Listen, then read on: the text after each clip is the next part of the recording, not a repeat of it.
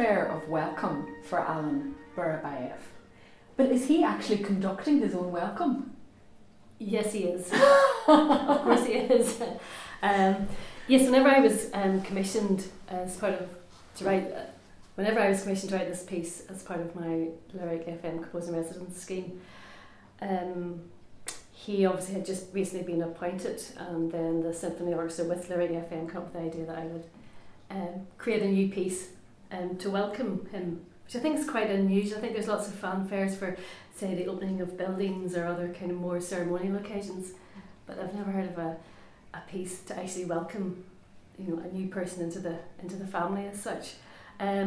So I during the past year I got to meet him, got to see him in action, and he's very young, and he's so full of energy and so full of spirit, and he's really, really down to earth. So I mean, I've met him socially as well after the concert, and we had a bit of chat about the piece. But whenever I saw him first conducting, and I was sitting in the audience, it was like, big Friday night concert quite a number of months ago, and it was his bounce and the way he just jumps up and down on the podium.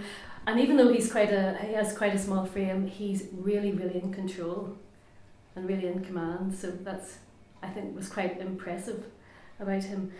And it immediately sparked off this idea and this image I have in my mind.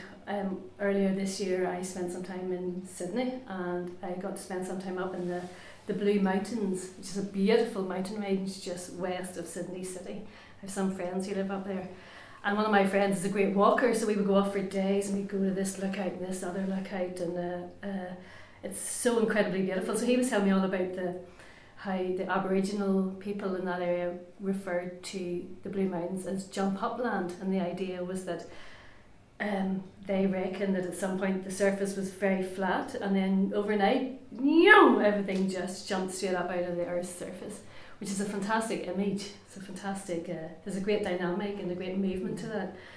And so whenever you're at the Blue Mountains, you're actually on top of the mountains. So it's like looking at an upside down mountain, where you're looking down the mountain into the valley, as opposed to, say, if you're at the Mourns, where you're always standing on the bottom looking up at the peaks. So you're always looking in the opposite direction. So seeing Alan in action and thinking, that image, that energy ties in really well with that image. So I thought, right, and Jump Up is such a great title for a piece, and especially for him. So it was just seeing him from the bag, and lots of energy and lots of command, and even though he's quite a small stature, he has a very, very powerful presence. Mm. And a number of years ago, I did a piece called Straight to the Point, which again was about a visit that I did to Australia. It was very much influenced by some scuba diving I did in the Great Barrier Reef. So I kind of thought, it's like maybe a little sister piece to that as well. Pieces that I like to write that are all to do with travel or journey or things that I've experienced. So that's where Jump Up came from.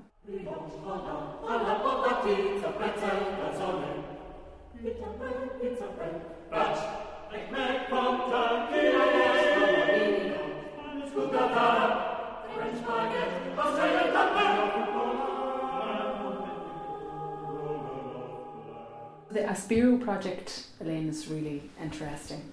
It's very, it's very integrated into the choir and the community and Mary's vision as artistic director.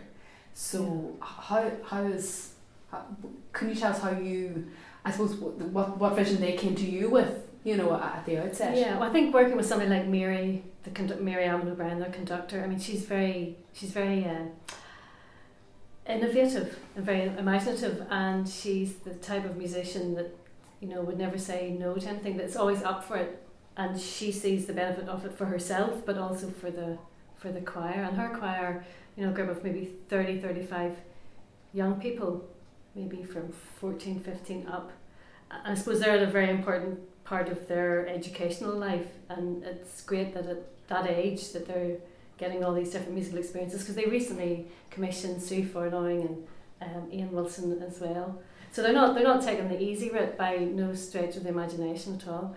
So Mary approached me, I'm sure, a couple of years ago, and she wanted to work on this commission in a slightly different way, in that I would work with a poet who would then become involved with the choir as well, so that the words generated would really come from the singers in the choir, but that the poet Sean Hardie then would, as a poet, then would organise it and edit it and make it into a form that would be singable as such.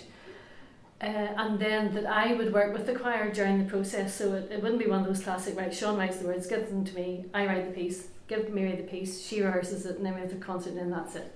So that it would be the complete opposite of that. So way at the beginning of the whole process, I went down to Carlow, and Sean and I did a joint session one Thursday night. So they rehearsed twice a week, so the two of us met up and went and worked with them.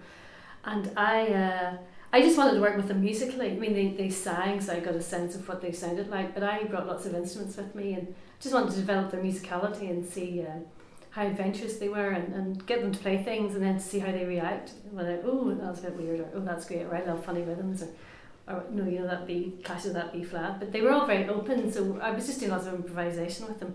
And then Sean wanted them to think about the space that they would then perform the piece in, and at that time, 2 years ago, the Visual and the George Bernard Shaw Theatre was being built at the time, so we did a site visit with the choir that evening. So we all went down. I think even one of the architects was with us as well. And then afterwards, then we went back to their normal performing space. So I worked with the students for about an hour or so, and then Sean talked to them about the space and about Carlow, and started to get them to think about things. And then I know Sean then went back and did a second visit just with the choir himself and got them to write things down. He took away all of their writings and then created the text for the piece. And then he sent it to me and was quite open, you know, if is this kind of what you want? Because I don't think he had worked this way before. And he really wasn't that sure, so he sent Mary and I a draft, and it was kind of very regular and maybe slightly rhymey. So Mary and I thought, oh, it would be much better if it was much more maybe abstract or less formal or whatever. So he's so great to work with and very open, so you know, you felt comfortable enough saying this to him, and he then worked at it and then sent it back and had kind of really changed the whole shape and the whole structure of it, and had this kind of refrain that keeps coming back, and introduced local place names as well, which are great rhythmically to play with.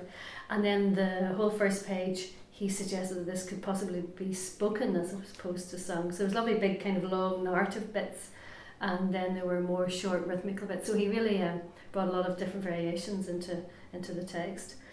And then basically said use as much or as little of it as you like. So I think I've ended up using the whole thing, and it was really filled up 3 A4 pages. So whenever Mary and I looked at it, we thought, oh right, we'll only use about a third of that. So I think we've used every bit, because the words are beautiful. I mean, they've been such a joy to work with.